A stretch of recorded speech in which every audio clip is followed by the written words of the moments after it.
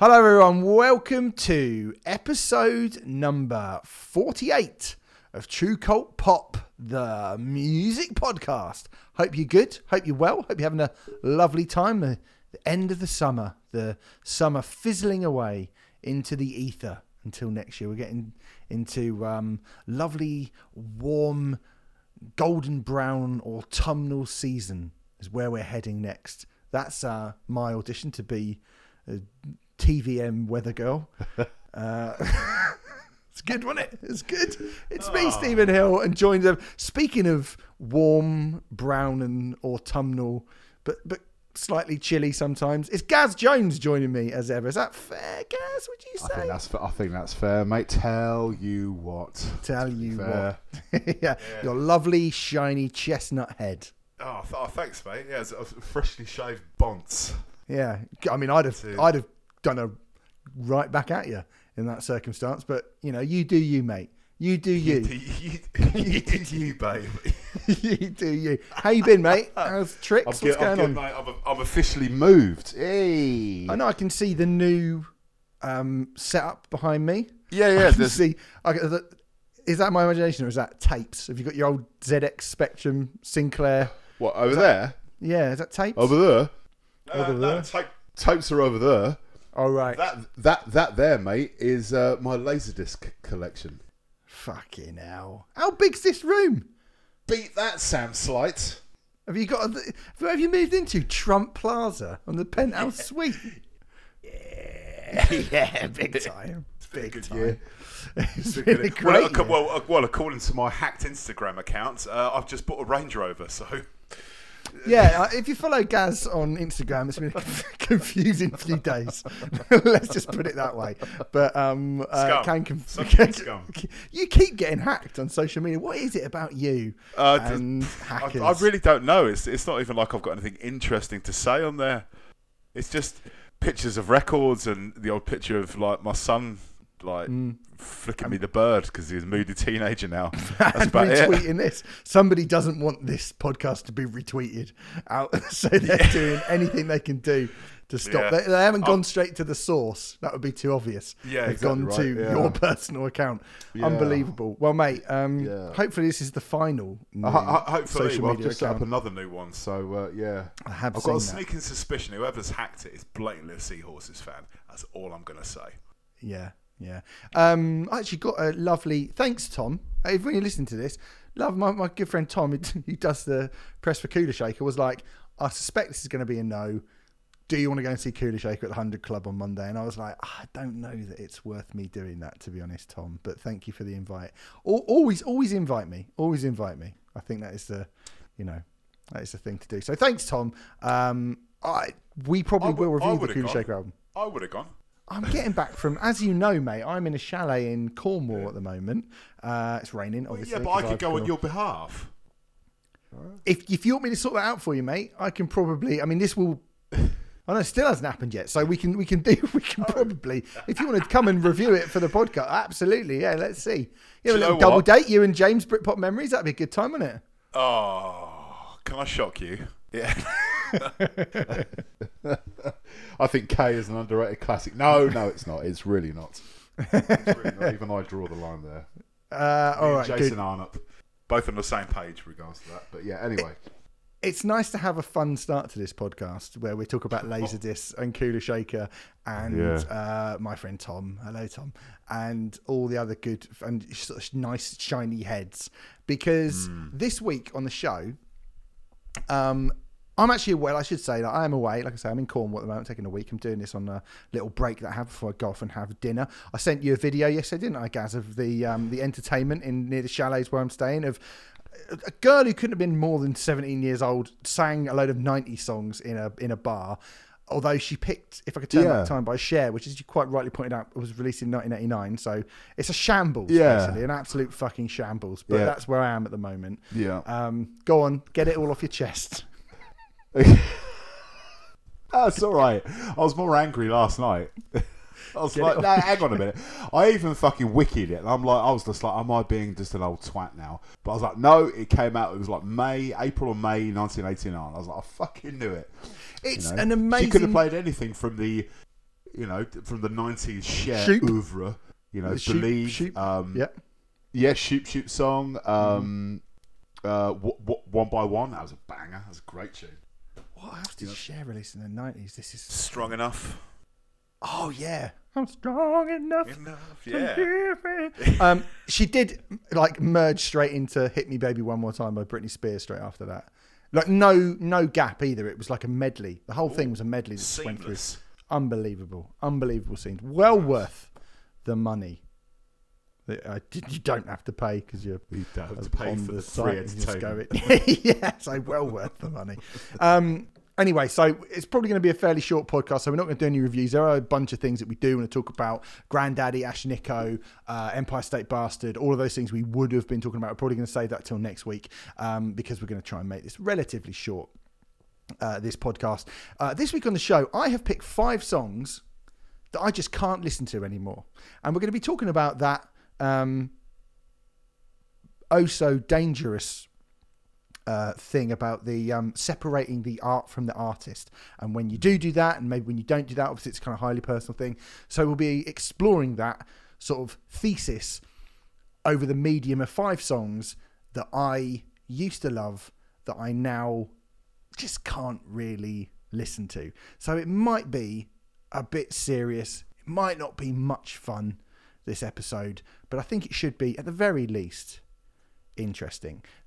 If you don't want something which is heavy like that, then I have actually put out 2 podcasts about the Reading Festival, which I went to last week. I did a couple of monologues about my time at the Reading Festival, had a lovely time. So there's a Friday, Saturday review, there's a Sunday review. That's on the feed now if you want to go and listen to that. Also, True Crap Pop made a glorious return this week as Sam and I went full blown into the weird, wild, wonderful, and definitely real world of Adam Ian Bill Woodyat and his album It's Time for Love. If you haven't listened to our sister podcast where myself and Sam Slight rank the worst albums ever made to see if we can find the worst album ever made ever, we have been putting them out. We've only done 5 episodes since True Cult Pop's been a thing. We are going to start doing them with more regularity. The next one's going to be Fly on the Wall by AC/DC. Just as a little spoiler, that's what came out of the hat next. So that should be with you in a couple of weeks' time. You did an audible intake of breath there, Gaz, and you're shaking your head as if to say, why are you on it? Why are you? That's not even the worst AC/DC album. To be discussed. To be discussed. Yeah. I'm not getting into it. To be discussed. That's all I'm going to say. Okay. Is it the worst AC/DC album? I mean, you obviously, you've shot your brain. There you go. No. End of the podcast. Question. I'll tell you what, I will say this. Shaky Foundations is a fucking banger. Oh. That's a fucking banger. Right? Anyway, so True Crap Bop should be with you in the next couple of weeks. We're going to try and do them maybe like every other week, at least one a month, I think me and Sam said we're going to do. But in the meantime, go over and listen to us talking about What an Album by Adam Woodyat, a.k.a. Ian Bill. If you want to sign up for our exclusive content on our Patreon page, patreon.com/True Cult Pop, you can go over there and sign up for that and help us out in other ways.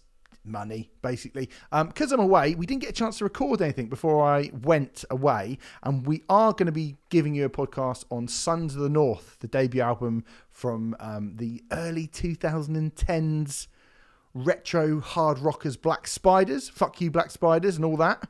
We are going to be doing that. Usually that would be out on a Saturday. I think we're going to record it when I get home on Sunday. So I'm going to put that up Sunday night rather than us do it here, because between you and I and our listeners, Gaz, I'm tethered to my my mobile phone. I've got no Wi-Fi here, so I'm scared it's going to drop out at any minute. We're doing all right so far, though. It's been fine so far, I think. We haven't cut out there. That was no, not at all. You basically just ruined the illusion. I have ruined the illusion, but I'm happy to do that. I'm happy to give everyone as many peeks behind the curtain as they so desire. But mate, what I will say as a little tease, and you might have to wait a little bit longer for it, but Sons of the North by Black Spiders is quite brilliant. Quite brilliant. Oh. It's wonderful. I can't wait to start talking about some the kind of the tail end of the classic rock kind of revival, I guess. but they were definitely one of the very best that came out of that scene. Unquestionably, yeah. For me, they definitely. And were. we get to talk about one of the greatest, most I knew underrated bands of the late 90s. I knew it. I knew you wouldn't be able to Doncaster's resist. I knew you wouldn't be able to resist. I knew you wouldn't. I knew you. As soon as I texted you, gave you the option of doing this album, I was like, "Man, gonna talk about Group Dog Drill and Ting," and here we are. me telling you about Stevie Hill. Yeah, mate. Half Nelson, which recently came out on vinyl by Group Dog Drill, a great underrated lost 90s classic. We should recommend more of those. I think they're both. We should, there's an idea. Maybe we should start talking about some more 90s stuff. I know everyone loves it. The thing is, a lot of people, they actually do. So that's coming out. Sons of the North by Black Spiders. That should be a good chat. And coming this Wednesday, Kate Bush's Hounds of Love gets the full-blown classic album treatment if you sign up for the £5 tier. That should, again, be really, really interesting. I've listened to that about 4 or 5 times in the last few days before I came out here, and I am so excited about doing that. I'm so excited about doing that. Obviously, bit of Stranger Things chat, probably. Yeah. A little bit. I've only seen the first season, so... Yeah, I am not aware of... I mean, I probably will get into this with more detail, but I am not aware of the scene or the reason for running up that hill became such a monster hit. I know it was off Stranger Things. That's all I know. Yeah. But I guess I'll do some research. I'll find out. There's an idea. She'll see me. Patreon.com/True Cult Pop. It's all over there. Right. Before we go any further and get into the nasty stuff, one final breath of fresh air from the 2 songs that we've been listening to this week that are stuck in our heads. Gaz, you sent me something which, I'll be honest with you, mate, I'd never heard before. I'd never heard this song before. Yeah, go on, tell people what you've been listening to, because it's fucking quite a tune, but I've never heard it. Oh, it's an absolute banger. I mean, it's kind of proto garage, I guess, from 1996, before people were even really calling it garage or garage. I've gone for it. Well, basically, last weekend I kind of did as little as possible because I knew it was just going to be hell on earth come Monday when I was moving. So me and my girlfriend, we binged one of the best BBC comedies of many fucking years. It's a TV show called People Just Do Nothing. Don't know if you're aware of that, Steve. I am aware of that. Yeah, I've seen a few episodes of it. Never really grabbed me that much, I've got to be honest. Oh, really? Okay, fair enough. But yeah, and then this track played over the kind of closing credits of one of the episodes. It's tracked by Roy Davis Jr. and it's called Gabriel. From 1996. See, I remember this at the time being on the radio a lot. And I remember it in like 1996 was when I was dipping my toes into the regional nightclubs, as we all did back then with the sticky floors. Shout out Pasco's and Music Box and St Ives. Lovely stuff. Lovely stuff. See, I always remember this being like a massive hit, and like sort of reading into it, like it only got to number 22 in the charts, way too low. Because like, for me, this is like an all-time garage classic. That trumpet hook. It's just Gabriel play, and it's like the only version that's on like Spotify and iTunes and stuff is about 8.5 minutes long, but it's just. It's worth every second. It's just wonderful, and I swear that this must have been one of the first kind of garage songs that got in the charts. It must have been 1996. You're thinking Definitely. that what was big in dance music in 1996. It was like it's fucking Firestarter. Do you know what I mean? Block rocking beats and all this kind of stuff. But this stuff was like already there and was already breaking out into the mainstream by getting in the charts, Yeah, it's funny, isn't it? Because I looked at it and I was like, fucking hell, 99. I expected, because when I put it on, I listened to it and you'd said like, oh, it's a kind of garage classic, early garage classic. And I was like, oh, I don't really remember that. And I do think, I think we've spoken about it before, and we will do, I'm sure at some point we still will do something about the kind of UK garage movement of, I'm thinking the kind of the very, very, very early 2000s, maybe the kind of late 90s into the early 2000s is really like the kind of boom years, isn't it? And this is a good few years before that. And that kind of mix of, I guess that kind of early Chicago house with something a bit more kind of, it's not really drum. It's not kind of aggressive or fast enough to be considered drum and bass at all, but it has got that kind of, I don't know, it's got that kind of shuffly, kind of broken beat feel to it that at the time you would have gone, oh, is that drum and bass? But it doesn't really sound like drum and bass. So it is a really weird mix because, like you say, where electronic music and dance music and I guess even like club culture was at that point was certainly way more in your face, I feel like, than something like this, which is much more laid back. When you think about, what else came out around that time other than Firestarter, Block Rockin' Beats, like Josh Wink, would have been High State of Consciousness. High State of Consciousness by Josh Wink, which is, not even particularly like hyper aggressive in a way that Firestarter is, but it's just a lot, right? Do you know what I mean? It's just like, it's not an easy thing to listen to. And you think like this is the when Aphex Twin starts to get more and more kind of, OT, like more aggressive. And then you've also got that dance chart stuff that we have spoken about a bunch of times before from the kind of the mid part of the 90s. All that kind of Eurodance stuff was so fucking absurdly, ridiculously over the top. It started to become really, really, really over the top. And UK garage sort of tones all that down in a really kind of it just sort of sounds cool, doesn't it? And it does hark back to that kind of early Chicago house thing. And I was like, shit, like This feels like some kind of Big Bang moment that I wasn't really aware of at all. I mean, I certainly wasn't aware of it at the time. It was just like, it's just another dance record, I had no idea of kind of categorization. I mean, you were talking about like big records from 1996. Two of the biggest, man, Robert Miles' Children and Underworld Born Slippy, Yeah. And but they could be much more different in one way, but also kind of quite similar in another. In the fact that they are kind of very obnoxious in a lot of ways, both of them, right? Yeah. Oh fuck! I've just realised another one. Faithless Insomnia. What a bad year for dance music. 1996 was it? No, not at all. But there was something a bit kind of, I don't know, slinkier and kind of sexier. Like you said, it fuses that kind of Chicago house sound with like the keyboards and stuff like that. But it was the drum beat that made it just different. And as we know now, that is a garage beat.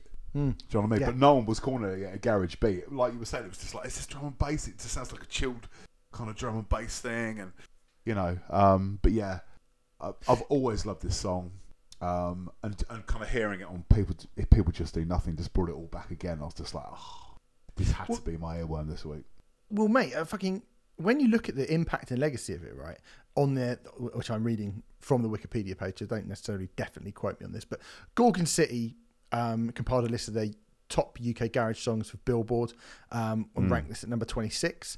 The Guardian listed this song at number 3 in their list of the best UK garage tracks ever. The original Dodger, formerly known as the Artful Dodger, included the song in the 10 best UK garage tracks ever, and Heartless Crew included it in their list of the 10 best ever UK garage tunes. Mixmag put it in the 40 best UK garage tracks released from 95 to 2005, and in their top 16 best uplifting vocal garage tracks. I mean, that's a lot, right? That's a lot. Yeah. I mean, look, I don't claim to be an oracle at all on UK garage. I remember the boom period. I remember suddenly people were like, UK garage, this is this thing. And I was a bit like, okay, I don't really know what this is. And at first I didn't like it. And then actually a few years later, I was like, do you know what? Actually, this is fucking brilliant. I mean, particularly like for me, So Solid Crew were just like the most lovely amount of fun. I fucking was like, so just like, these guys are great, you know, in a world where, you know, so you think that So Solid Crew come along at the same time as like Travis and Coldplay are like the indie rock thing, and new metal's getting a bit like, and I was really into hardcore. So I saw So Solid Crew and I was like, these fuckers are obnoxious and angry and threatening, and they're on the front page of the Daily Mail, and they're unrepentant. They're great. They're absolutely great. I mean, this track is very different from that, but that was really when I first sort of paid any attention to it. But it's interesting as a genre that I don't really know the history of, to listen to part of the history of it. It's very good. I think this is a cracking song, mate. Great choice. Nice one, mate. Now can we talk about one of the greatest songs ever written, please? Yeah, so I've let you go first because, again, funnily enough, I was watching a TV program and I heard a song on it, and I was like, "Are you familiar with the TV show Black Friday with Don Cheadle?" No. Okay, it's a cool show. It's basically set in was it 1987, the Wall Street crash, the Black Friday Wall Street crash. It's kind of a sitcom, and it's set a kind of it starts a year before that big Wall Street crash of the late 80s. I don't know the exact date, I can't remember off the top of my head. I think it's 87 or 88. John Cheadle is the owner of this kind of upcoming financial company, and they run it like the Wild West, and it's a really good show. Like, I think it gets a bit silly when you get into the sort of second series, but the first series is great. And I watched the first episode, and it's one of those shows that kind of grabbed me straight away. And I watched it a couple of years ago, and I watched the first episode again because I really remember being like, the first episode is really, really, really good. And the first episode ends with all of the characters that you've just met going back to their apartments and just being kind of showing that money means nothing, and they're all sad and they're all depressed and they're all like pissed off at the world. And over the top of it, New York Minute by Don Henley plays in its entirety. It's 6 minute and 37 second entirety. And it is such a brilliant scene. And you know, in a song, you know, you think like, I don't think any other song could have made this scene so brilliant. This would have gone from like, oh, okay, so that's what happened at the end of that episode, to you going, wow, this show's fucking awesome. What a way to end the show. And so much of it relies on New York Minute by Don Henley. So as a song, it was released, I actually got the exact release date when it was released as a single, but obviously it's from Don Henley's 1989 album, The End of Innocence. And like you quite rightly said, Gaz, it is just a spectacularly brilliant song. It feels like, I almost feel like I'm cheating by picking this song as a kind of earworm, because it's so much more than just like, hey, do you remember that cool song? It's cool, right? This song is fucking unbelievable. Absolutely unbelievable. Yeah. I mean, anything else to add to that, really? Oh, it's just everything about it is perfect. Literally, just like everything. You cherry pick any part of that song, any instrumentation. It's just perfect. From, you know, the fretless bass to like the little kind of what, that boom. Like, yeah. It's just like, oh, and the way it starts with the big kind of orchestral kind of big flourish, and then you got the little kind of digga digga digga digga on the piano, and then everything just cuts out, and it's just like one note, bam, bam, bam, and you know, and then Don Henley comes in with just, I don't know, it just kills, man. You know, Harry got up, dressed all in black, went down to the station, and he never came back. They found his clothing scattered somewhere down the track, and he won't be down to Wall Street in the morning. That's how you start a fucking song. Yeah, it's amazing. But like, you know, everything, you know, the kind of middle eight bit to the end, like, you know, with the kind of, sort of more for kind of trumpet kind of interludes, and then when it all comes back in again at the end, and then Don Henley does the falsetto, and by this point I'm just a dribbling wreck, just floods of tears. This song just, I've always loved it. I remember this song from when I was a kid. It was, my dad had the the end of Innocence, wasn't it? The album, yeah, the End of Innocence. He had that on cassette in the car. So it's an amazing album. Don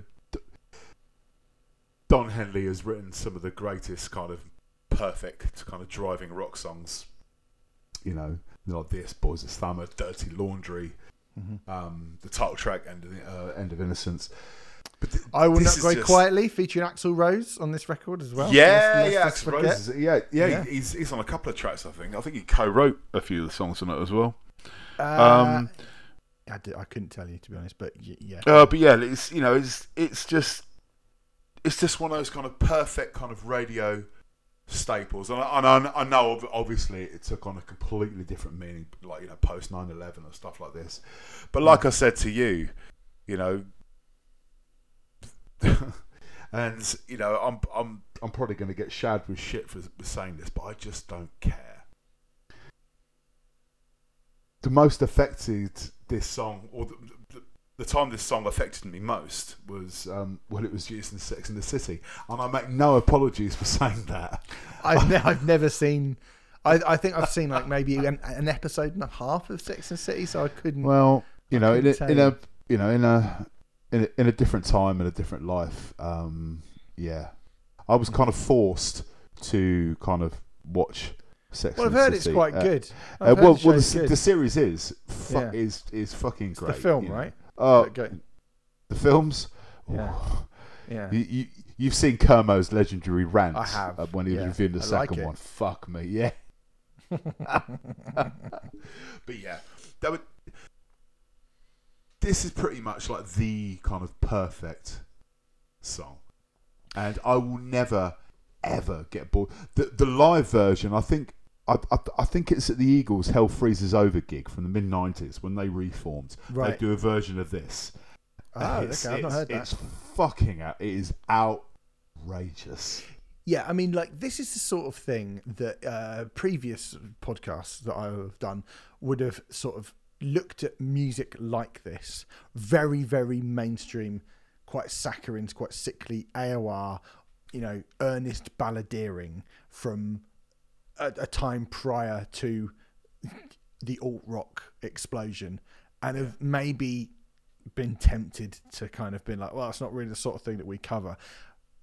But I mean, I think, is this song cool? Would you consider this song cool? I mean, certainly more so than something like that I've brought in, like Hue and Cry, maybe, yeah.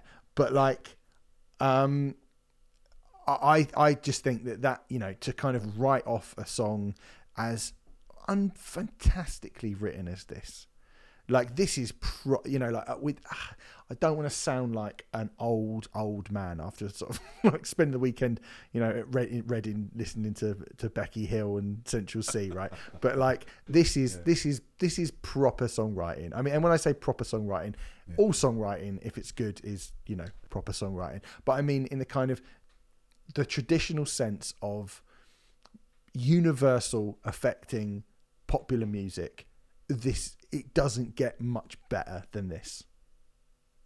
It doesn't, does it? It just doesn't. No, it doesn't. I mean, it's interesting what you were saying. I generally don't. For me, this is the right side of cheese. It could have gone a bit further down the rabbit hole, and it could have ended up being like a fucking overly earnest Michael Bolton song. Yes, exactly. That we would have all had a laugh singing along to, pissed out of our head at 3 a.m. Like, insert Bolton song. How am I supposed to live without you? Or how can we be lovers if we can't be friends? Or so, what I mean? It's so fucking overly earnest. But tune, at 3 in the morning when you've had a skinful, it sounds fucking great. This, there is genuine fucking like skill and craft, and so much kind of thought has gone into every fucking facet of this song. Production wise, lyric wise, and I would never look down my nose or be sniffy over this, even if I couldn't give a flying fuck about kind of AOR music, which obviously people that know me, I fucking adore this shit. This is my brilliant. This is what I grew up on. My parents hated each other. The only thing they agreed on was music. Queen, Van Halen, AC/DC, the Eagles, and stuff like that. Yeah. So I was exposed to all this kind of shit in the car, and it was long car journeys and stuff. And I will I can't understand. I couldn't really understand why you wouldn't at least appreciate this song. Because it's a fucking towering achievement. Oh my God, this is a towering achievement. It's incredible. It's absolutely incredible. It's completely incredible. It's as good as when I think about stuff that, you know, I have gone mad on, and I think about the artistic craft, and you know, I think about like how worthy this music is. Something like, I don't know, let's pick like Jane Doe by Converge, or Through Silver and Blood from Neurosis. And I'm not supposed to like, I mean, funnily, we're probably going to mention Neurosis a little bit when we get to the kind of main thing in a bit, but like when you think about that and you go like, this is so incredible, this music, in a completely different but no less affecting way. New York Minute by Don Henley is, I was going to say the equal, at the very least, at the absolute minimum, the kind of equal of something like that, because this is massive and it appeals to so many people, and it is, you know, it is endured for so many years, and it still sounds really, really brilliant and really affecting now. And I just, you know, I'm not sure it ever was in style, so I don't think it can ever really go out of style. And that's kind of a beautiful thing, really. I mean, I know it's sold pretty well, obviously. The guy was in the Eagles. He's not had trouble shifting units throughout his career. But, you know, there's a reason why they've sold so many more copies than, you know, a lot of bands that sound very, very similar to him. Yeah, this is absolutely fucking absurd, this song. Absurd, brilliant, incredible, wonderful, heartbreaking, moving, powerful, all those things. I love it. I absolutely love it. I couldn't love it more. Same. Great so choice, mate. Great choice. If you've never listened to New York Minute by Don Henley, go and do that. Definitely go and do that. Yeah. Or subscribe to the Earworms of the Week. Oh, yes. Somebody actually asked me for that the other day, and I saw it. I couldn't find your playlist. Sorry, mate. I didn't respond to that on the Twitter or the X, whatever you fucking call that app now. But I didn't respond to it. I apologise for that. I'll get Gaz to send it over, and I'll link it with the episode. Yeah. This episode that you're listening to right now, because we do that, so that should be a good time. All right, now let's just move on, because you know we're going to try and bust our way through this. So let's just move on to the purpose of the show today, which is I kind of wanted to talk about, and it's something that we've discussed a fair bit before when it comes to like, you know, people listening to music, or, you know, where you draw the line with what music you listen to, and, you know, artists being quote unquote cancelled and all that. And I kind of wanted to sort of talk about the mechanics of your mind about the notion of not listening to songs or artists anymore, and the ways and the whys and the hows that kind of happens to you, and the kind of, I guess, this sort of the moral quandaries and juxtapositions that that those sort of things throw up in your mind. And before I get into it, I just want to say, this is not for me to judge anyone and say what you shouldn't be listening to, or what you should be listening to, or how you should be listening to music, or why you should be listening to music, because I don't know how any of you feel about a certain piece of music that may be somebody who is, you know, in your eyes, totally reprehensible, completely without any sort of redeeming qualities.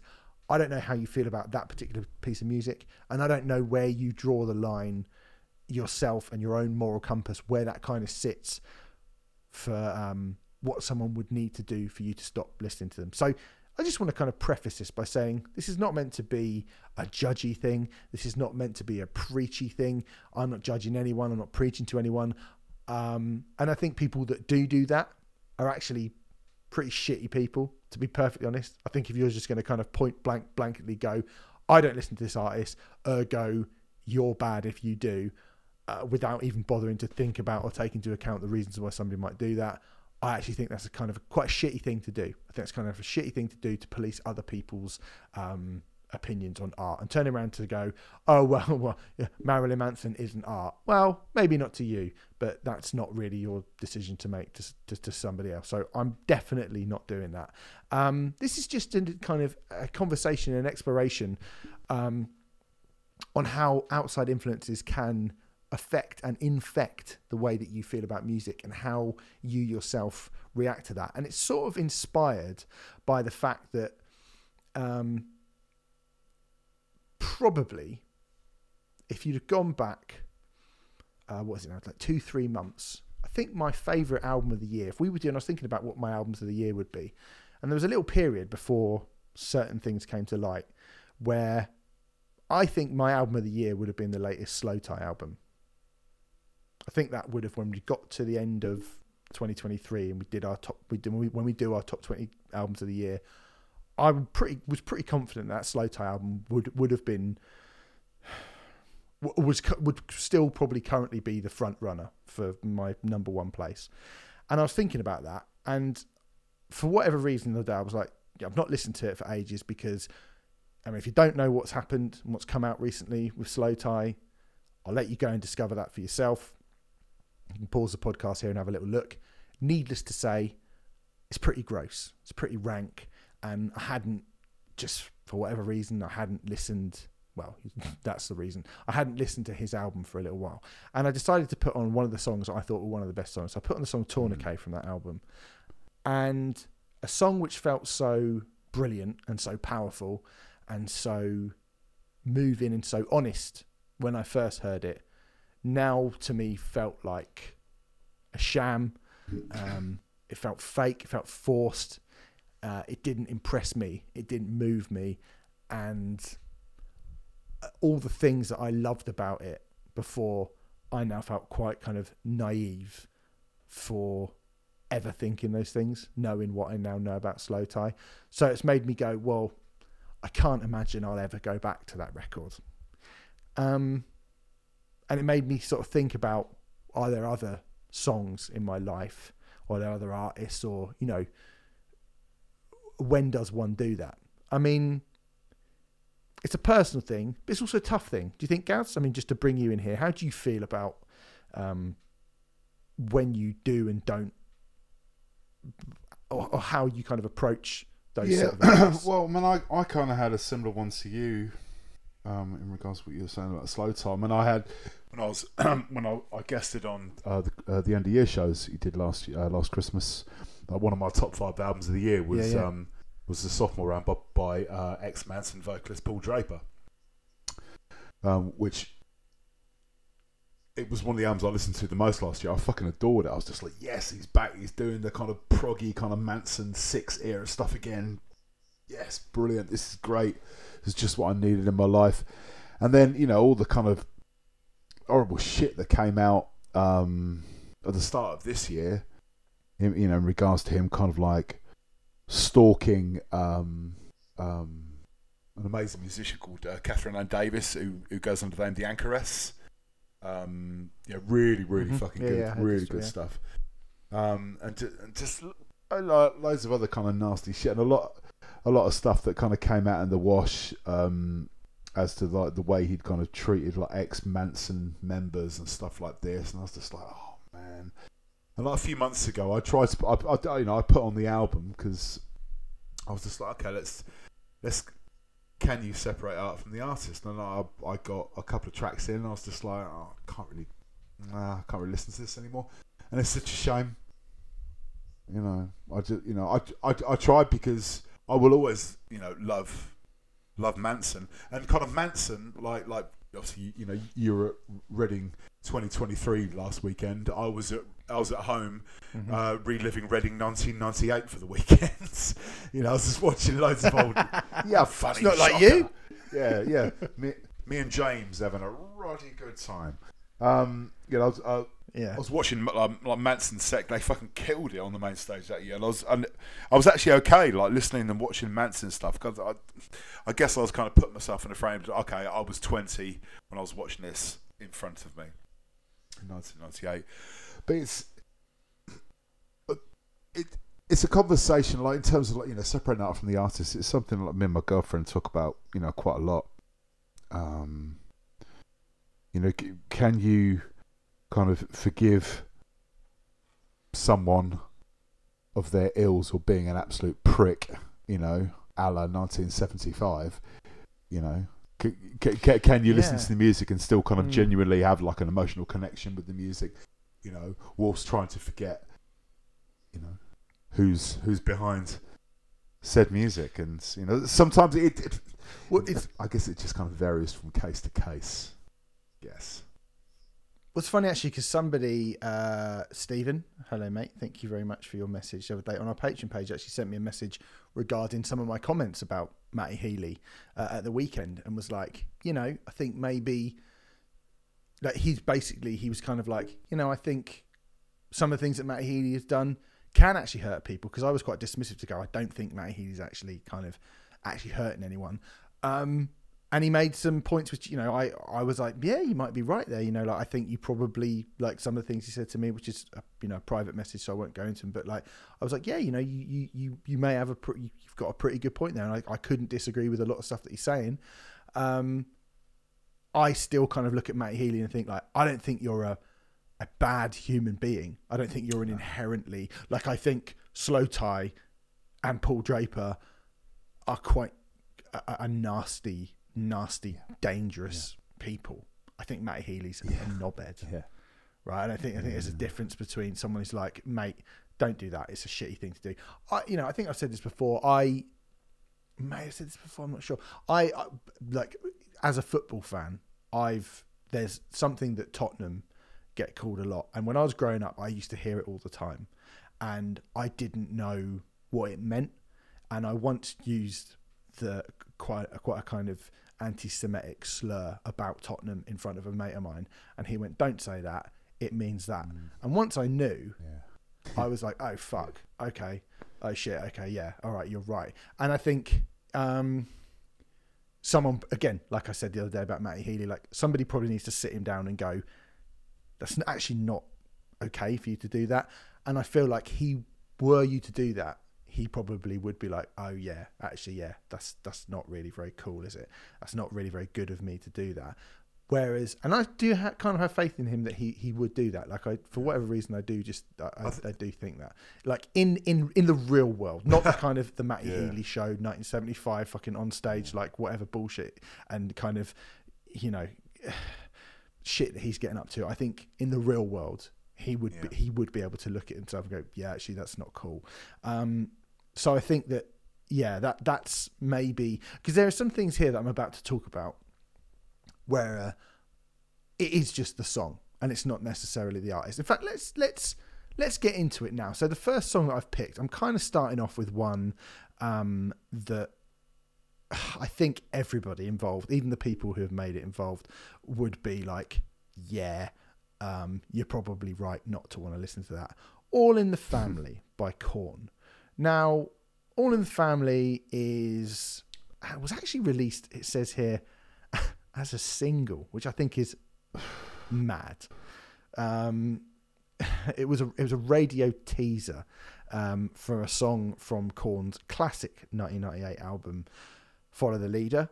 And it is the now quite infamous rhyme duet between Korn frontman Jonathan Davis and Limp Bizkit's Fred Durst. I mean, the first thing to say about this song, it's crap. Like, it's terrible. It's always been terrible. It's not a good song. It's just, like, first and foremost, very easy to not want to listen to this song anymore. It's just not a good song, first and foremost. So on that level alone, it's like, see you later, mate. Don't need you. I assume, as a kind of new metal skeptic, Gaz, you probably agree. Yeah, with I mean, stuff like this is precisely why I never really kind of got on or really seriously got into new metal. You know, Deftones and Spineshank aside, you know,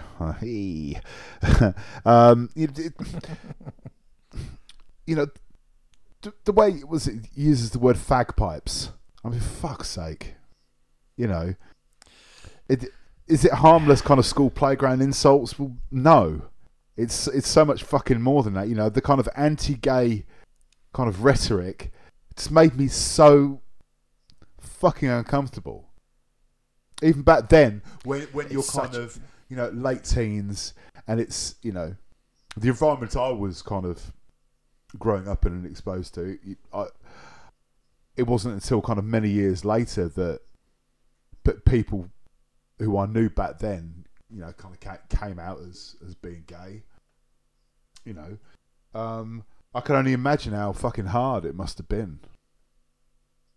You know, to kind of hear, you know, to kind of hear, you know, hear this shit. I mean, you know, I've read kind of, you know, stories in the intervening years like Fred Durst going, oh yeah, we were all just drunk, and John Davis, that had my mind on, you know, fucking Charlie and drinking away and da. It's just I don't fucking buy that for 1 second. I'm sorry, I generally don't buy that. Well, I think in Jonathan Davis's case, and actually, I mean, even now today, Fred Durst seems like a very different person to the Fred Durst who was so popular all those years ago. I think what's so kind of quadruply uncomfortable about that song, I mean, I agree with everything you just said, that, you know, the lyrics are just horrible now, aren't they? They're just horrible. Like the sentiment of the song is horrible. The idea that you would go, I'll tell you what would be really funny. We'll write a song kind of dissing each other, but it'll be about how both of us are gay. But obviously we're not. Obviously neither of us are actually gay. But we'll call each other that because, you know, what could be worse? What could be worse than that? And this comes from someone, in Jonathan Davis's case particularly, who famously suffered genuine abuse that inspired that classic first Korn album. That Korn album that, you know, that started that entire movement. I find it absolutely baffling, wild to think. I didn't quite put two and two together, but there was, you know, like, I haven't really spoken about this so much before, but I was such a big Korn fan on the first two records that and particularly love that first record, I was a little bit disappointed with certain bits of Follow the Leader. And as a kind of a teenager, I always just put that down to, it was more commercial. And, it was more radio friendly. And it was that. But actually, you know, there's bits and bobs on this record which just don't hold up. And I probably couldn't have, you know, fully articulated it back in the day. And I would have just been like, you know, I'll keep All in the Family on because, you know, it's a song that it's just a laugh and it's just trying to be funny and they're mucking around. And I always thought it was crap. In my head, when I heard, you know, at that point, Limp Bizkit had one album out. They had $3 Bill Y'all out, which I absolutely loved. And Korn had two albums, both of which I absolutely loved. So when Follow the Leader was coming along and Korn was doing a song with Fred Durst, I was so excited. And then I heard it and I was like, this is dreadful. It's just dreadful. And going back to it all these years later, I mean, again, I'm sort of starting us off in the softest way possible because I think Fred Durst is very different. I think having interviewed Jonathan Davis a bunch of times over the years, and Jonathan Davis being, you know, the person that I think Jonathan Davis is much more connected with the person that made that first Korn album now than he is the person who became that big rock star from the kind of Follow the Leader issues, you know, Untouchables, Take a Look in the Mirror era, where it all went pretty fucking pear-shaped for him as a human being. And he's been through a lot. He's been through a hell of a lot. So I wouldn't want to turn around and go, Jonathan Davis is a piece of shit for writing this song. He's an absolute piece of shit. I don't think Jonathan Davis is a piece of shit. I think he's absolutely rightly ashamed of this song. And it's a very, very unfortunate thing that this remains in their back catalogue. Yeah, like, it's a real shame that we can't just take this song and throw it in the fucking sea and get rid of it. Like you said, that, you know, Durst and obviously especially Jonathan Davis have gone, no, this is, you know, the song's bloody awful. I can't believe, bloody yada yada yada. You know, it's the worst thing we ever did. Da, da, da. So why is it still on streaming services? Why is this song still on streaming services? Why do you think that is? I guess, I mean, it's on an album which is their most famous album. You know, I think their biggest selling. I think, you know, Follow the Leader is considered the quote unquote the biggest, if not the classic. I think it's the biggest Korn album. It's definitely biggest, but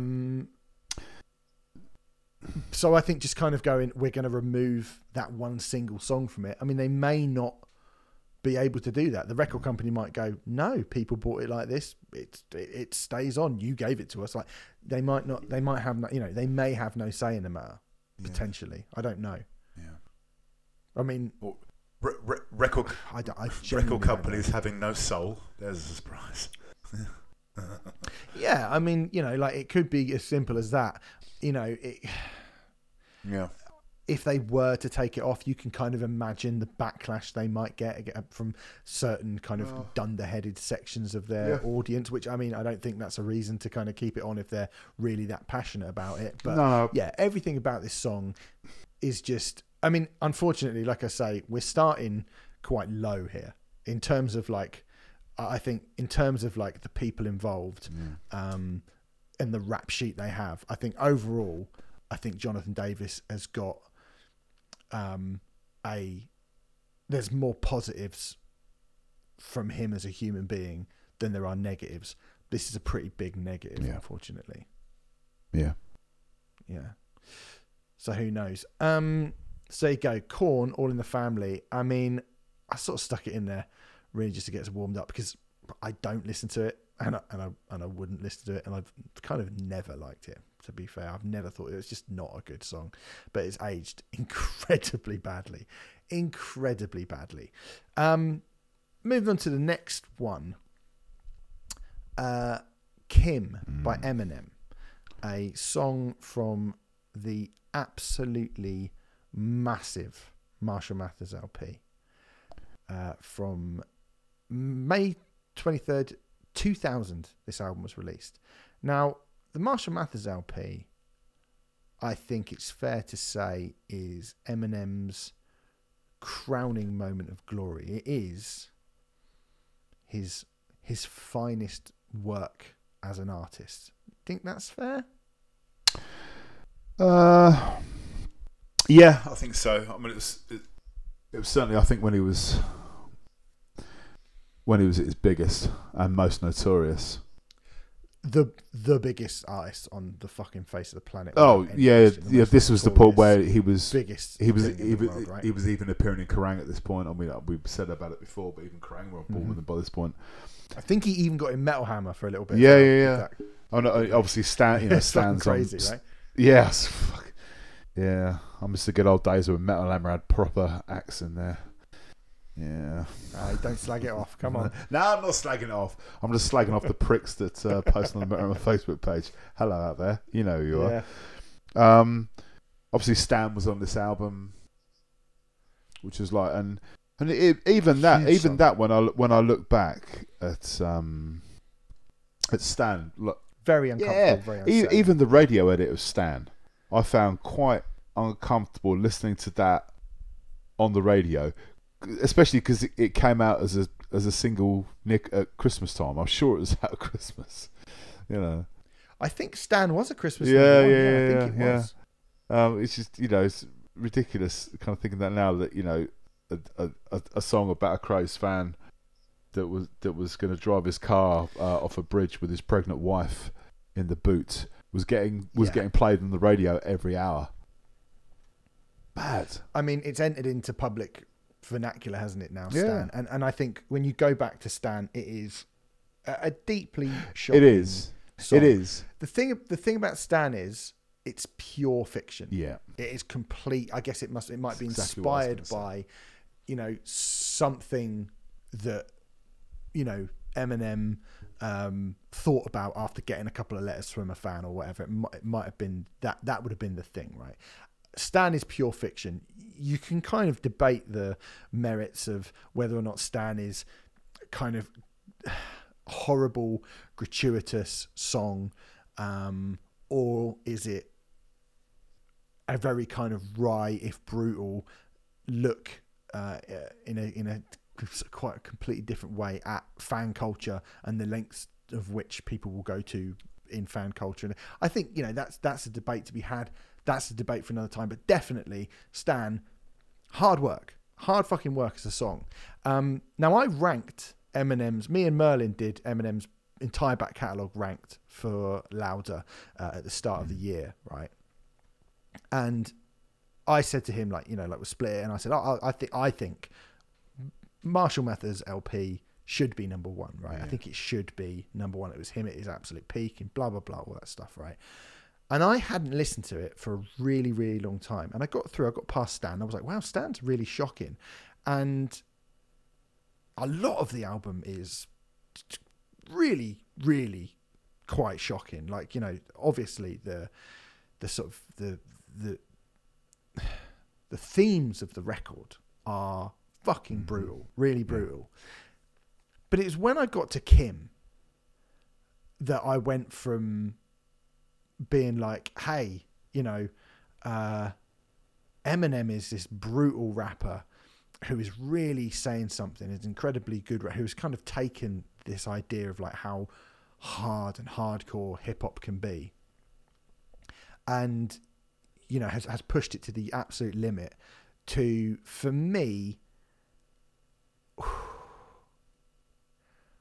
I think this is the thing about this song is that listening to it years later, what's really kind of chilling to me is the people involved in this song, and that this song are about his young daughter, his ex-wife, can listen to this song and can hear, you know, essentially a violent fantasy breakdown of what he wanted to do to them at that particular period of his life. And I just think it is genuinely shocking. I mean, on the last Kendrick Lamar album, there was a lot of shock, and you know, a lot of people were pretty outraged, and that you know, there was quite a violent argument between a couple on that last Kendrick album. That's nothing like this. No. Like this is a horrifying song. I think really, really, really horrifying. And again, I was probably too young to really appreciate just how, like, the reality of the situation when you listen to it. But I couldn't listen to this now. I was just like, I mean, I think I did, and I listened to it again because I picked it for this. Yeah. It's too much. I think it's just way too much for me. What do you think, Gaz? I couldn't even get through it today. Out of all the songs that you've picked, this is the one I kind of left until today because I wanted it to be kind of fresh, kind of in my mind. I mean, it's mad that, you know, how something that's, you know, best part of 23 years old, how can something from over 20 years ago, right, still be shocking? How? Do you know what I mean? You take anything from like a previous decade, say, you know, Alice Cooper in the 70s, you know. Oh my God. The filthy 15 in the 80s. Exactly, right. You know, Slipknot in the 90s and you know, stuff that was kind of considered so fucking shocking. And you look at it now and just like, you know, fucking hell, nothing wrong with that. So, you know, Twisted Sister and sort of stuff like this, do you know what I mean? That people just thought was going to be the end of fucking days. But this to me is actually even more. I don't want to come across as like, you know, Merry Whitehouse wanker, but this is genuinely quite shocking. It's more shocking to me now than it was back then.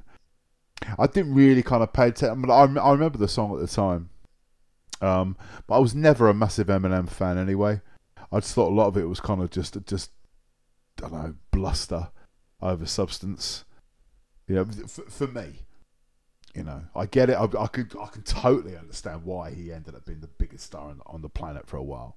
But you know, it's like, you know, how much more kind of graphic could you get than a basic domestic violence and murder fantasy?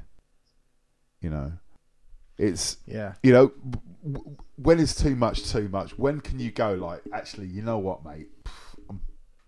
You know, wind it in, dickhead. Dial it down. Come on, mate. Fucking hell. We've all had a drink.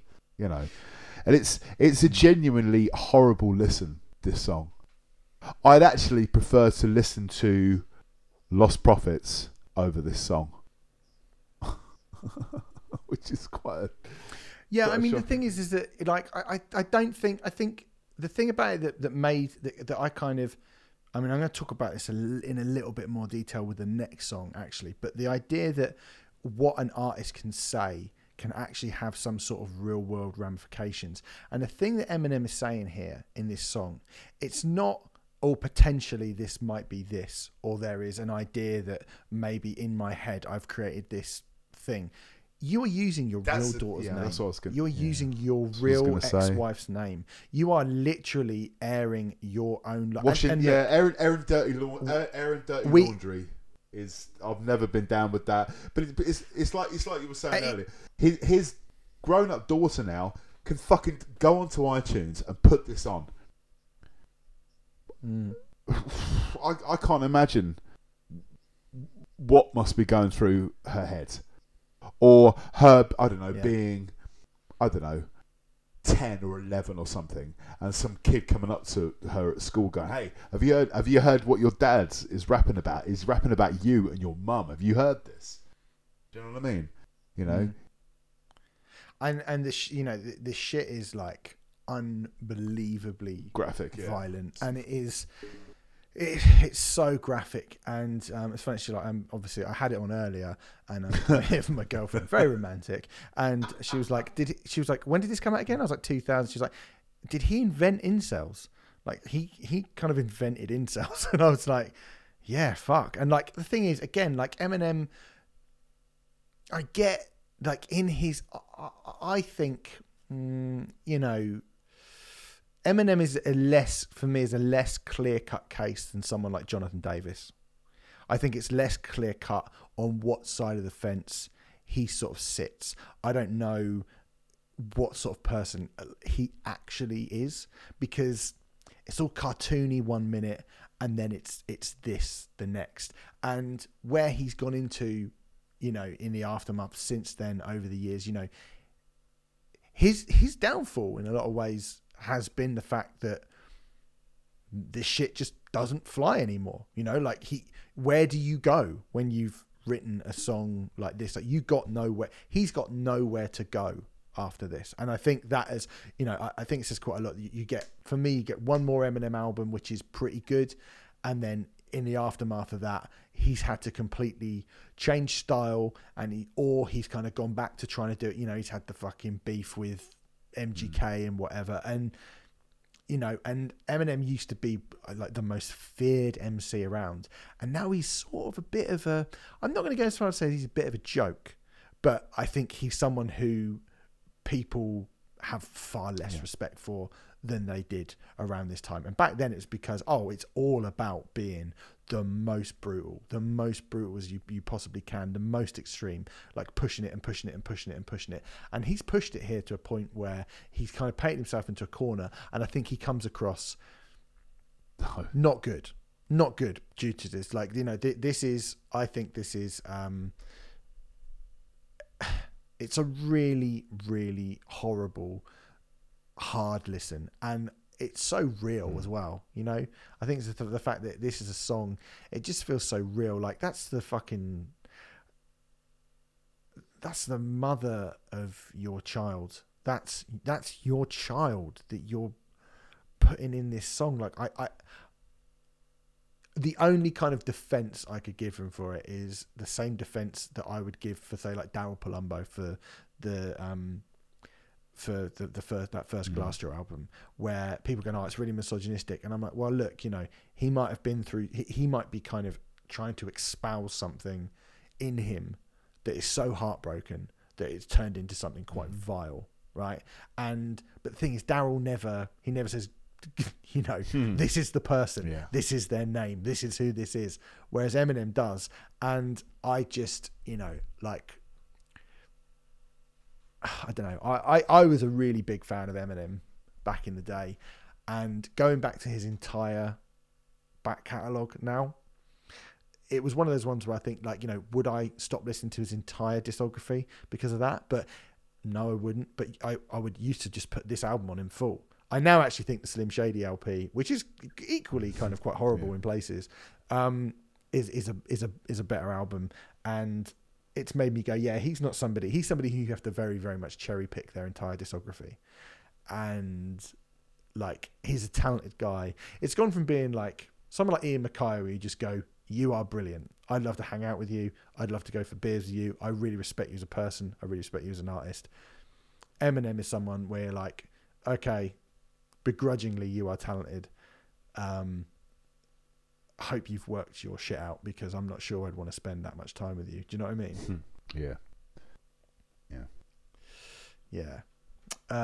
Anyway, let's move on. This is sort of kind of a similar thing. I've also picked Sick to Death by Plan B.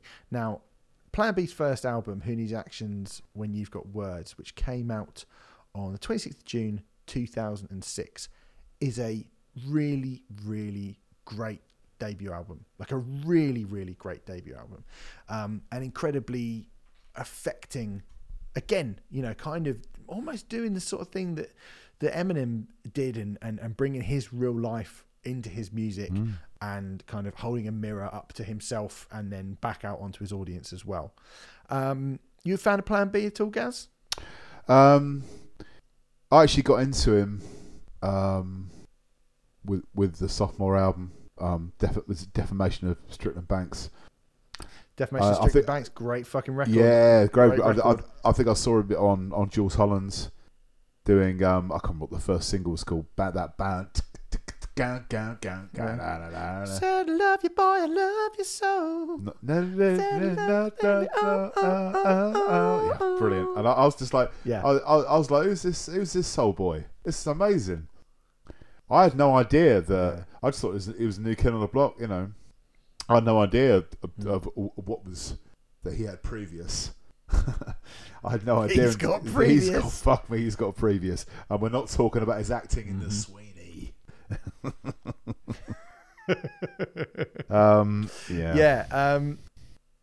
Did you get this album? So did you go back to this album when you got into Defamation? I did, a few years later, yeah. Because I was already had this record, and so when the Defamation of Strickland Banks came out, I bought it the day it came out. I was so excited, and I put it on, and I was very different. Okay. Yeah. I mean, look, very different. It couldn't be much more different. Like, you never kind of link the two. I actually brought Who Needs Action When You've Got Words into a trade-off when we used to do trade-off on Riot Act back in the day, and I gave it to my former co-host, who, unsurprisingly, considering it is a hip-hop album, didn't get it in any way whatsoever. Now, that's fine. I think on a surface level, you could look at songs like Kids, or Mama Loves a Crackhead, or Charmaine, or Where You're From, and probably go, this is a violent, nasty person. I think what Ben Drew, aka Plan B, does throughout this record, like I say, as I think he kind of is holding a mirror up to society. The song that made me go, I think when I first listened to this album, the song that made me go, Jesus Christ, this guy is fucking talented, is actually Sick to Death, which I think, is the only one of these three songs where I think the story and the content and the intention of this song is weirdly something which I don't really have a problem with. In fact, I borderline agree with it. This is the story of art as power, right? Of what art can do to inspire people, and what it can do to make people feel some pretty fucking weird shit, right? It is Ben Drew, Plan B, going, when I say these things and somebody goes and does it, and then rappers like me get the blame for the violence that's happening on the street that I am talking about in my music, maybe I am really fucking powerful. So fucking watch yourself. And, I would never turn around and go, the reason there are stabbings in London is because of people like Plan B. Like, that's, I actually don't think that's true. But I think he is, the point that he's trying to make in this song, the point that, if you think my brutal music, if you think society is brutal because I make brutal music, then you better not fucking step to me, because I am actually Satan. I am actually the devil. I think at the time I thought, wow, what a really fucking interesting way to approach that, because normally someone like Eminem, who we just talked about, you get like The Way I Am by Eminem, and he's going, what the fuck did I do? I didn't make those kids shoot themselves. I didn't make high school massacres happen. It was not my fault. I just made music. It's a reflection of society. Why is it film's fault? Why is it games' fault? Why is it musicians' fault? That's why the people you always blame. Why don't you blame the NRA? Why don't you blame the blah blah blah blah blah? Like the upbringing. Why don't you blame our violent society? That's what people normally do. What Plan B has done here has gone, oh no, actually it is me. Yeah, you're right, it is me. I am the person responsible for this, because I am the fucking, I am the Antichrist, essentially. And he's like kind of taking all the blame in and going, yeah, don't fuck with me, because people will follow me to the ends of the earth. And I actually think that's a really, really interesting way to approach this subject. Like, really, really interesting. I just think it is A, not true and not accurate, and B, some of the imagery on this song is sickening. Like, really, really, really hard. And in the years past, I've thought about stuff like, I don't know, artists kind of encouraging pylons, people like Nicki Minaj encouraging pylons into music journalists, or giving out, people who are fans of bands finding someone that's said some shit about an artist they don't like, and then their postcode ends up on the internet, and they get bombarded with like hate. I think about what Phil Anselmo said about Dimebag Darrell and where that took us, and how people are emotive over the subject. And I just think that actually, the pretty much everything else on this, it is like, oh, this is a bad song and a bad message, or it's made by bad people. This is a complicated one, because I don't think Ben Drew is a bad person at all. I don't even think that the message that he's sending out is necessarily bad. I think it's just an interesting way to approach it, and I can see that again it is a reflection of society rather than his kind of, this isn't him. I just think it's quite a kind of dangerous game you're playing, and particularly when you look at some of the lyrics, turn my stomach a bit. How do you feel about this song? I mean, like I say, it's nowhere near as kind of cut and dried as Korn and Eminem for me. Do violent lyrics kind of challenge society, or does stuff like this kind of highlight double standards? Like one of the last kind of verses, a couple of months later, this shit gets banned. Like it was me that put that switch in his hand and told him to kill that man. Like this whole song was just some kind of sickly devised plan.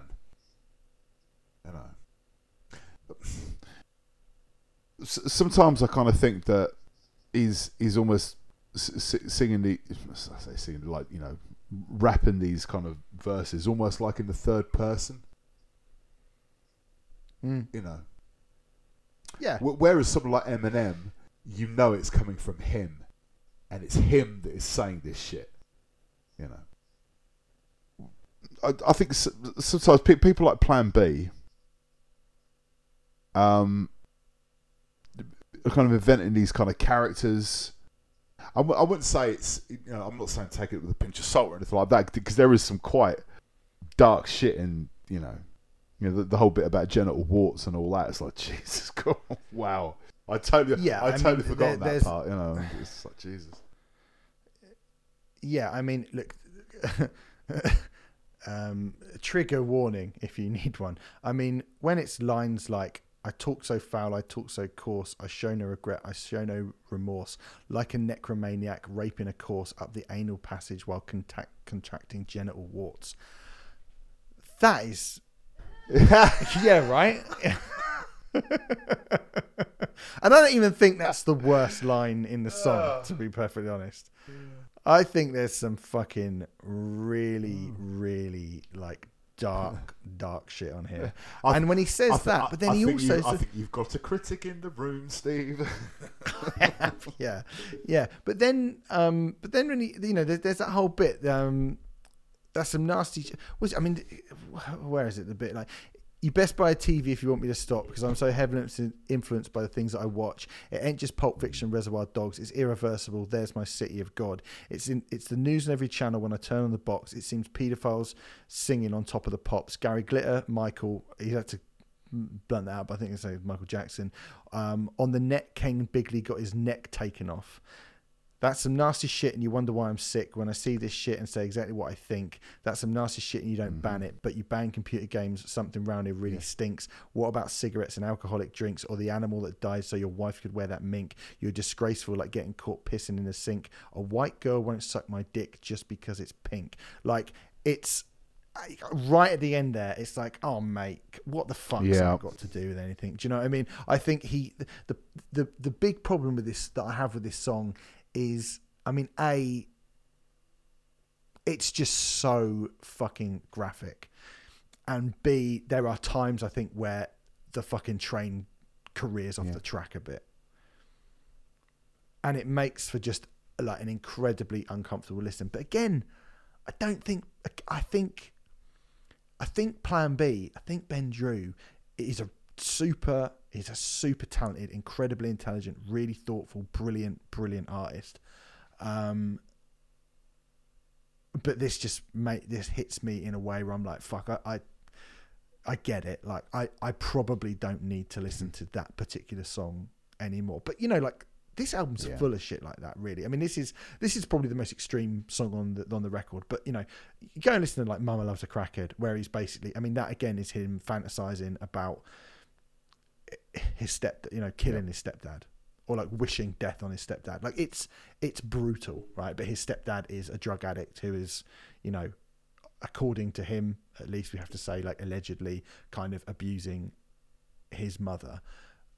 I can see why you might want to write a song about something like that if it is like that fucking personal to you. And he just pulls no punches.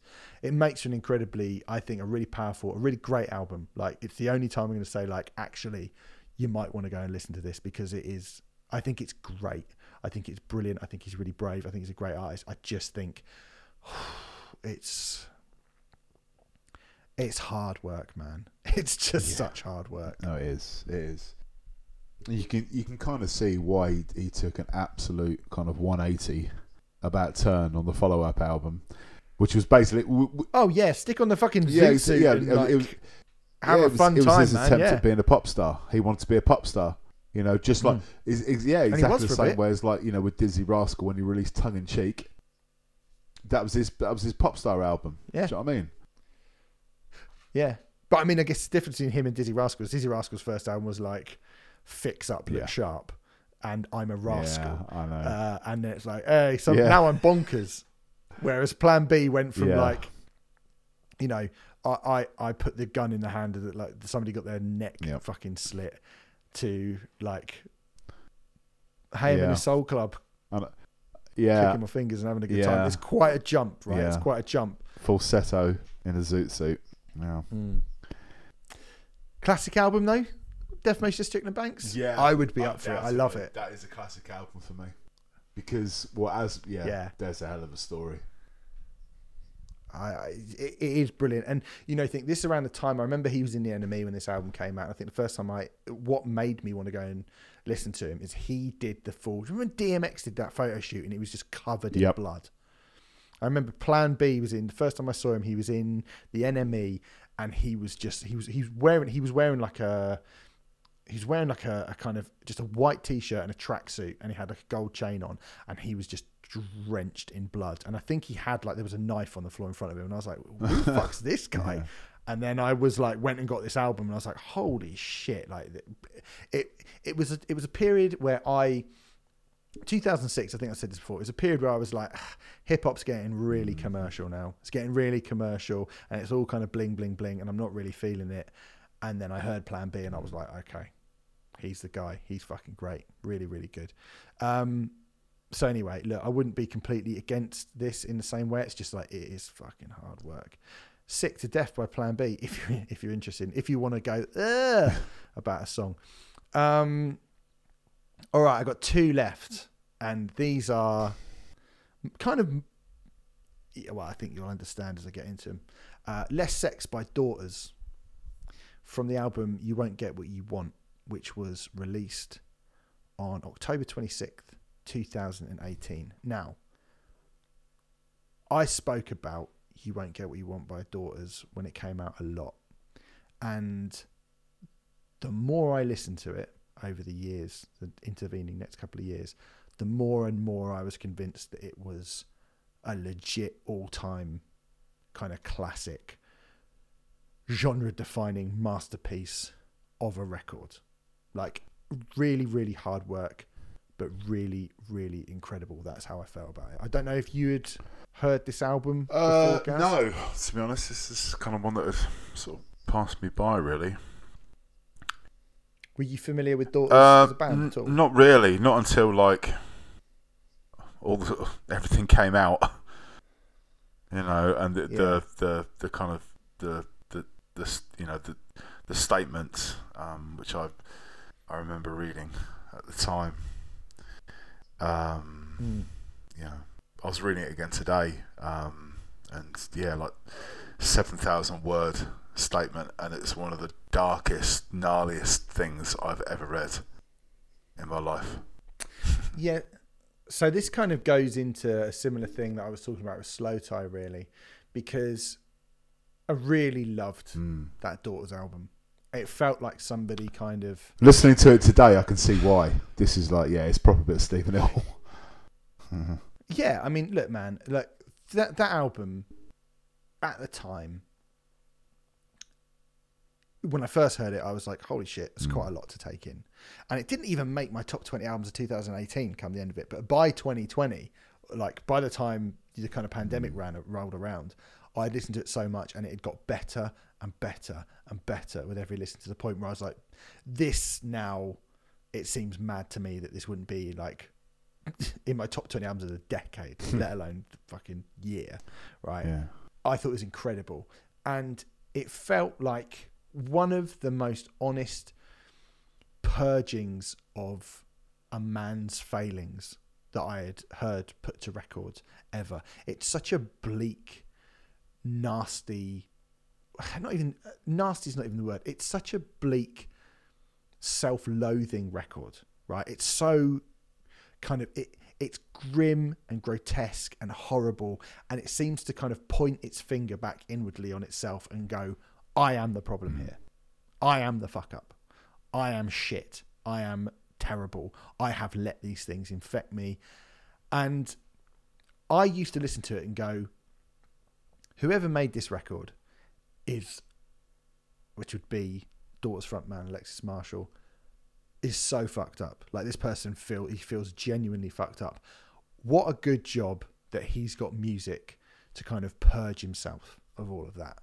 And of course, as we know now, with again, if you want to, the statement that Gaz is referring to is the statement by Christian Hayter, aka Lingua Ignota, again, an artist who I have got a lot of respect for, an artist who, again, whose music I find incredibly challenging, incredibly difficult, but who I think is a brilliant artist.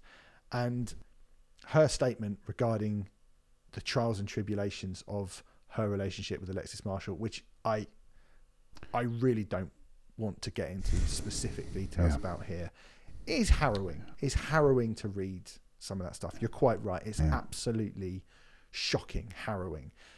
And my initial reaction to that was, I think Daughters are not a band anymore, as far as I'm aware. I think Daughters are just not a band anymore, which is probably for the best. Because the record is so shrouded in self-loathing and this kind of admittance of guilt and of kind of self-loathing and disgust, that I did sort of think to myself, like, I wonder if I would be able to listen to this. And this isn't a case of me going, I'm not going to listen to Daughters anymore. I just haven't listened to them. I haven't put it on, haven't put that record on, I haven't turned it on, I haven't listened to it. And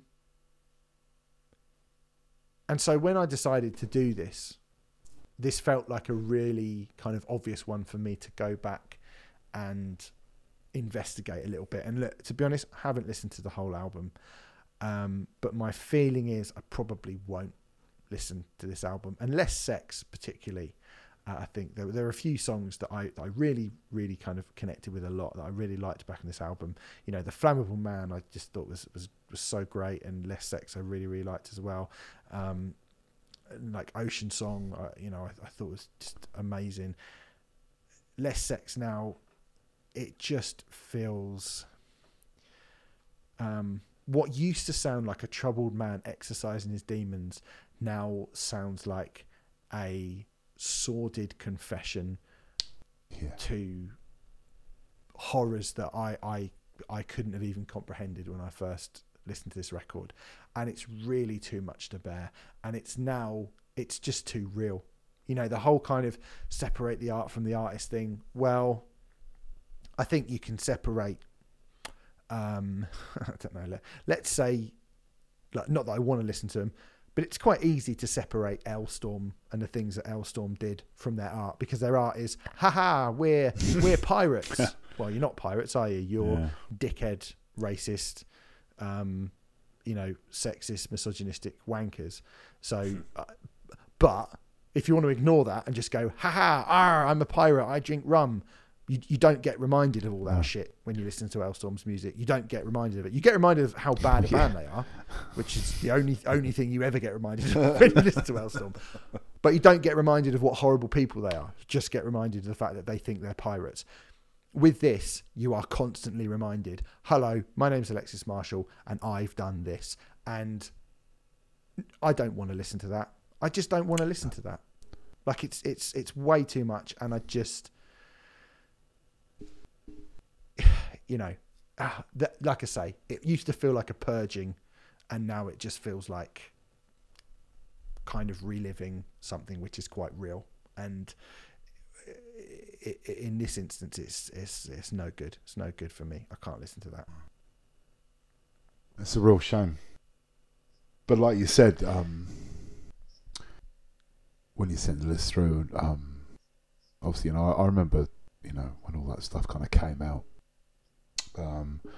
I never really listened to the music until like the last few days, and quick Google search and you get the lyrics up and stuff like this. It's like he was fucking hiding in plain sight.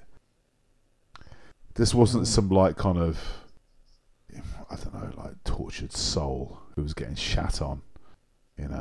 He was just this sordid, gaslighting, just nasty, horrible, just vile, disgusting man. Yeah, really, genuinely, and piece of shit. Yeah, obviously, I'm not gonna read out the fucking, the statement, because it's fucking 7,000 words, Jesus Christ. But and also I really don't want to. I wish I hadn't reread it again today, because it's like, fuck me, man. But it's out there if if you're curious. But what I've just kind of called... It's interesting, sorry mate, to like cut in really, really quickly. It's interesting that Christian Hater's music to me now takes on so much more power, whilst Daughter's power is like, it's worthless now. Worthless. It's kind of become worthless, whereas it's kind of elevated the music of Lingua Ignota. I don't think that would be of much comfort to the people that have suffered from this. But I do think that's something that I think is kind of ironic about it. But anyway, sorry. Go on. That's interesting you say that. I had a kind of similar thing with what I was talking about in regards to Paul Draper earlier. As a result of all that shit coming out, I've gone back and kind of rediscovered my love of the Anchoress. It's incredible stuff. If you like Kate Bush, you'll love the Anchoress. Anyone out there? It's like Florence and the Machine, but good. That's harsh. No, not really, mate. Florence and the Machine got some bangers. They got some bangers. Florence and the Machine got some bangers, mate. Lungs is a good album. This is of all the things, the one thing he puts his foot down on. Daughters, Plan B, Eminem. homophobic corn, but I'm putting my foot down on Florence and the Machine. having it. Unbelievable. Not having You it. people. Don't you dare cover Fleetwood Mac, the chain. How dare you? Oh, well, mate, they're not the worst. The pop punk band did that, I believe. Really? Oh, Terrible. God. Yeah, I used to play it on Team Rock Radio. you It was did. absolutely Bet it awful. was your single. Woeful. Bet it was of your course I fucking did. single of the week, wasn't it? How dare you? But anyway, yeah. Sorry, getting back to that's interesting that you go back and kind of again like elevate an artist in the kind of aftermath of that. Yeah, that's sort of how I feel. I mean, look, again, this is not me saying to someone, you mustn't listen to Daughters, don't you understand? But that's how I feel about it. Do you? That's how I feel. I think if you can listen to Daughters and listen to that man say those things and just be like, oh yeah, it still feels like again, you may have a very specific relationship with that record and a very specific relationship with these songs and what they meant to you at that point. And I am not going to try and kind of suppress your feeling of feeling like that. I don't think that's my place to do that. I'm just saying from my own personal perspective, I think it's kind of stripped it of any power in a lot of ways. The thing that made Daughters so interesting and so appealing to me is now the thing that makes them so totally worthless, and something which that doesn't move me other than to go, ugh, I don't really want to listen to this. It's the most of all of these ones that I feel about like that. This isn't me going, as soon as I heard that, I was like, well, I won't listen to Daughters again. I don't really do that. I don't necessarily do that. I don't kind of make those kind of instantaneous reactions towards something which, I let it kind of ferment a bit. And knowing we were doing this, it's the first time I've gone back to this album in a long time. And I was just like, I just don't want to listen to it really. Yeah, I mean, I don't have any kind of like emotional attachment to this album, this band, like you. But the following band we're going to talk about, this is the one for me. This is the band I had a massive emotional and just huge investment in the loss. Well, let's move on then. Yeah. Let's move on and talk about them then. You won't be surprised to learn that I have picked Lost Prophets. Ode to Summer, specifically by Lost Prophets, is the song. This feels like an obvious one. I think the recent news story involving Ian Watkins really made me think about him and think about that band once again. And I have only listened to their music or any of their music once since Ian Watkins went to prison. And that was actually for That's Not Metal, very, very early on, because we were speaking about how has any band ever just been erased from history in the way that Lost Prophets have in the rock scene? In my lifetime, I don't think any band has gone from main stage festival headlining Download, main stage at Reading, headlining Advanced Warped Tour, multiple number one albums, to that. None of that happened. None of that to like absolutely no existence whatsoever. And so, I think in 2015, a few years after, he'd been in jail, on That's Not Metal, we decided to go back and listen to the album and sort of discuss it and see how we felt about it. And I haven't listened to it since then. And I remember listening to it and I remember thinking, it sounds really different now. It just sounds different. It just sounds really like, it doesn't sound like the same thing to me. It just doesn't. I just feel uncomfortable being anywhere around it. And I remember at that point, it was the song Ode to Summer, which is a song that I really liked. It's the last song on the Fake Sound of Progress, their debut album. And it was the one that made me feel most queasy because it's so much about the fact that when you're young and you're impressionable and you're growing up and you're discovering things for the first time, those are the great days of your life. Call my friends, tell them that I'm coming home. Mate, you're never coming home. Ian Watkins, you're never coming home, mate. Never. Right? And this is, again, like from all the stuff that we know about that individual, was he involved in this when, were those things in his brain, in his mind when this album was being created, when this album came out? From what his family have said, you would say no. You would say no, probably not. Like that, they believe not. His mum, I think, has said it was being in a band that really getting involved in drugs and stuff is a thing that just completely destroyed him. So you've almost got the words and demeanor and lyrics and delivery and like the soul of a completely different person. Maybe, if you believe that. I mean, I don't know. Things I don't know. All I know is I don't want to listen to Lost Prophets. I don't want to. And Gaz, go on. Yeah, you're going to say getting hit hard. Yeah, I mean, it's someone like we've spoken about. You know when those earworms you get. Yeah. It happens. I'm not going to lie. I'll be in the van, and like I think I said this to you like earlier this week. Like, on my van I've got big heavy doors, right? You pull you slam it. It almost gives like a drum fill. It's this big booming kind of kick sounds. And sometimes when I do that, what comes to my head? And we say, 'cause we're going nowhere. And I immediately have to check myself. Because I start singing the Lost Prophets, or sometimes I'll be like, dum ba da dum dum dum ba da dum dum dum ba da dum dum. I did that at the weekend. Yeah, it just came in my head. Does. In my head, it just I don't know. Dung, dung, dung, dung, dung, dung, dung. Yeah. Yeah, and it's. Where's that come from? It's tough, man, because like I said, like I was saying earlier, I've said many times, I found it. I found it I got a real hard time like getting into new metal or trying to just like find my way in.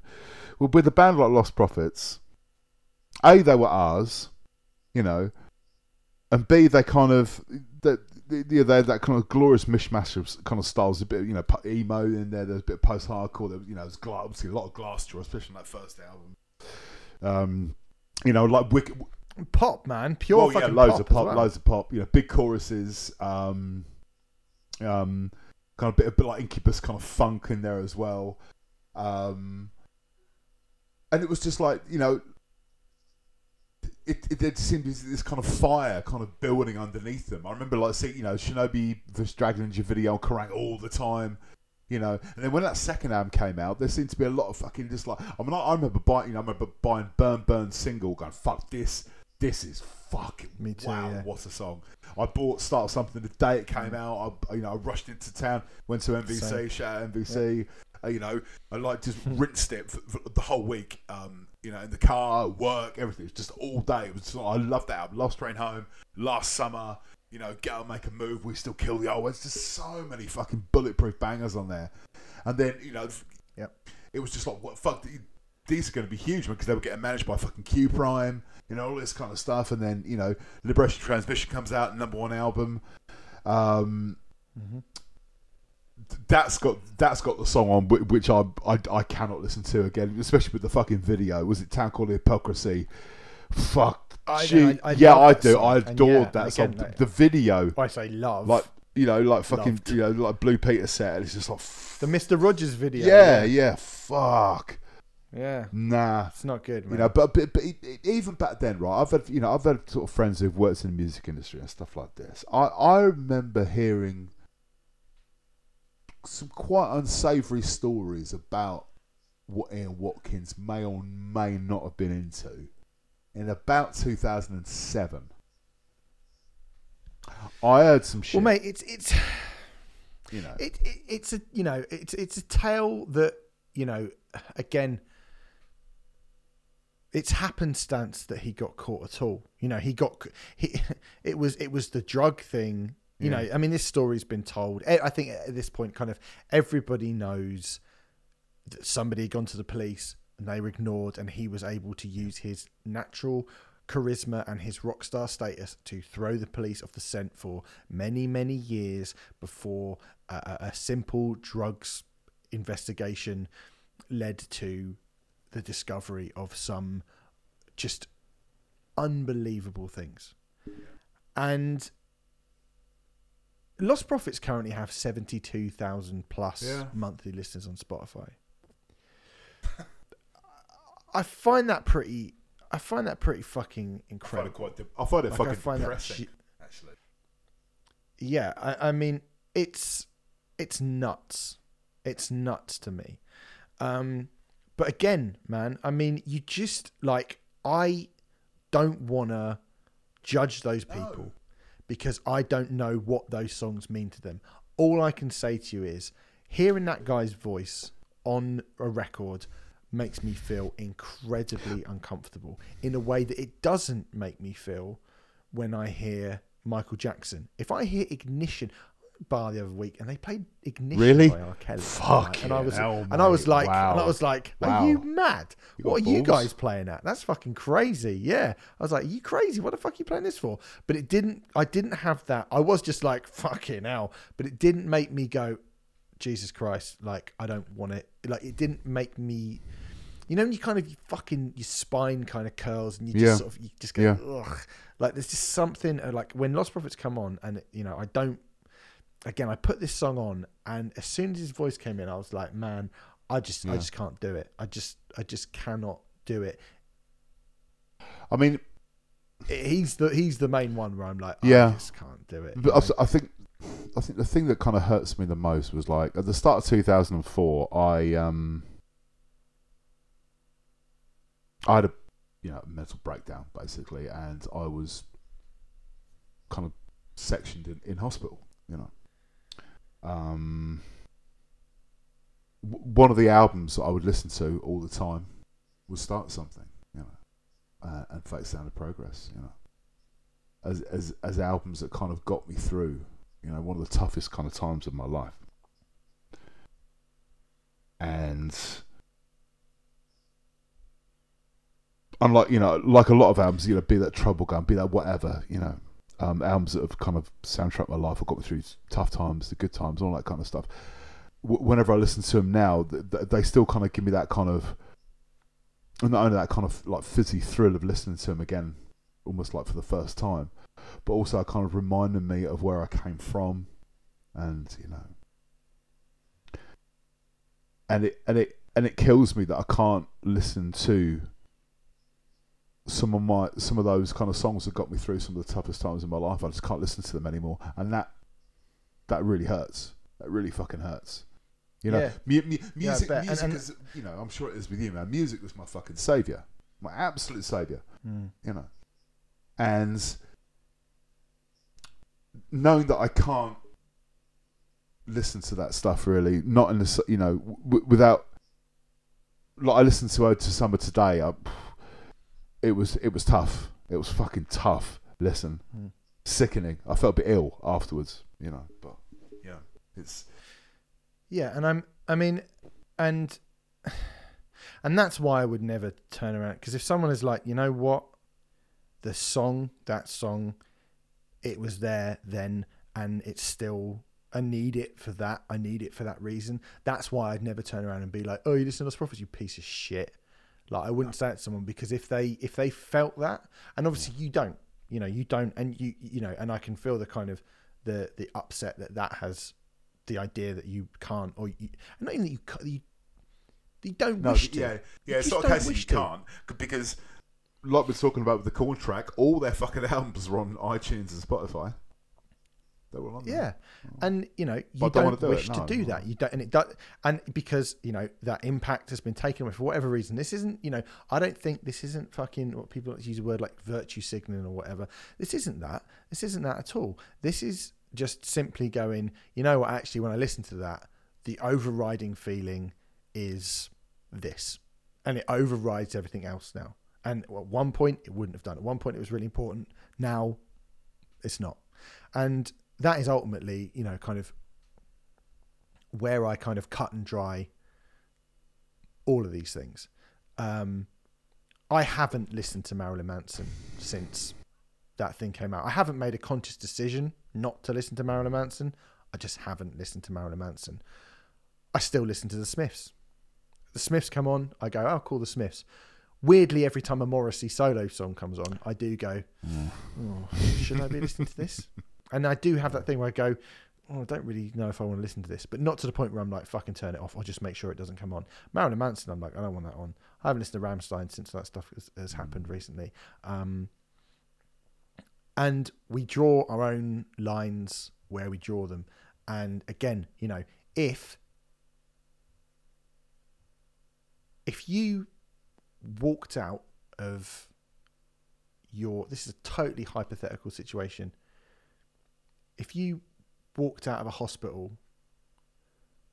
to go home after you had just been given the all clear from having cancer, and you put your iPad on and you put Burn Burn on, or Rooftops, right?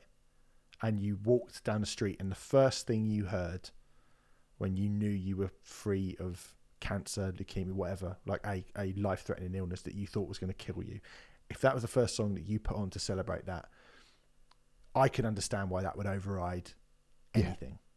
I can understand that. I can totally understand that. And that's the thing, is like, you don't know what those things mean to people. I'm always really interested to kind of flag these things up and bring them up and have these conversations and stuff, because I think it brings up like interesting things. And again, there's never, I'm not judging anyone, I'm not telling anyone what they should listen to. If you want to turn around to me and, when I've said like, oh, I'm still totally quite comfortable, weirdly quite comfortable listening to Michael Jackson. Like, weirdly, because it's still kind of there in the ether, in the vernacular, because it's still there. Or if I'm like, actually nothing Matty Healy has ever done has bothered me enough to even consider that I might want to not listen to the 1975. If you think that's a problem with me, then yeah, I guess it is. But that's my decision, isn't it? That's my decision. I wouldn't turn around to anyone, even if they listen to fucking Burzum or whatever. I don't know what their relationship with that is. So I just think there are interesting things to be had. And it all kicked off because I was thinking about my top 20 albums of the year, and Slow Tie ain't going to be in there. Just ain't going to be in there, unfortunately, because he's fucked it. Like, I mean, obviously he's fucked his life, and he's made some very, very ridiculous, stupid, idiotic and revolting decisions in his life. But yeah, like, and he's just kind of stripped his music of any kind of potency for me. So there you go. There you go. Bit of a dark one, that one, wasn't it, Gaz? But still, we like to mix it up. We like to mix it up. Let us know. Be interested. You know what our where our social media handles are. So do let us know what you think. Any thoughts you have, how you feel about certain people or whatever. If you just want to give us some abuse for whatever, I don't know. Call us snowflakes for not wanting to listen to Lost Prophets, and equally that's not a very nice thing to do, either, is it? So yeah, not really. Go to patreon.com/True Cult Pop. You can sign up and you'll get Black Spiders on Sunday evening. Sorry, it's a little bit late, but it'll be Sunday evening. And Kate Bush, lovely Kate Bush, coming on Wednesday. Lovely Kate Bush medley. Should be good. All right, mate. Yeah. I will. I think there's going to be a lot of Partridge on Tuesday, isn't there? Let's be honest. A lot of Partridge. Little bit of Stranger Things. Lot of Partridge. We'll see you then. Thanks very much for listening, guys. See you soon. Love Cheers, you, mate. Bye.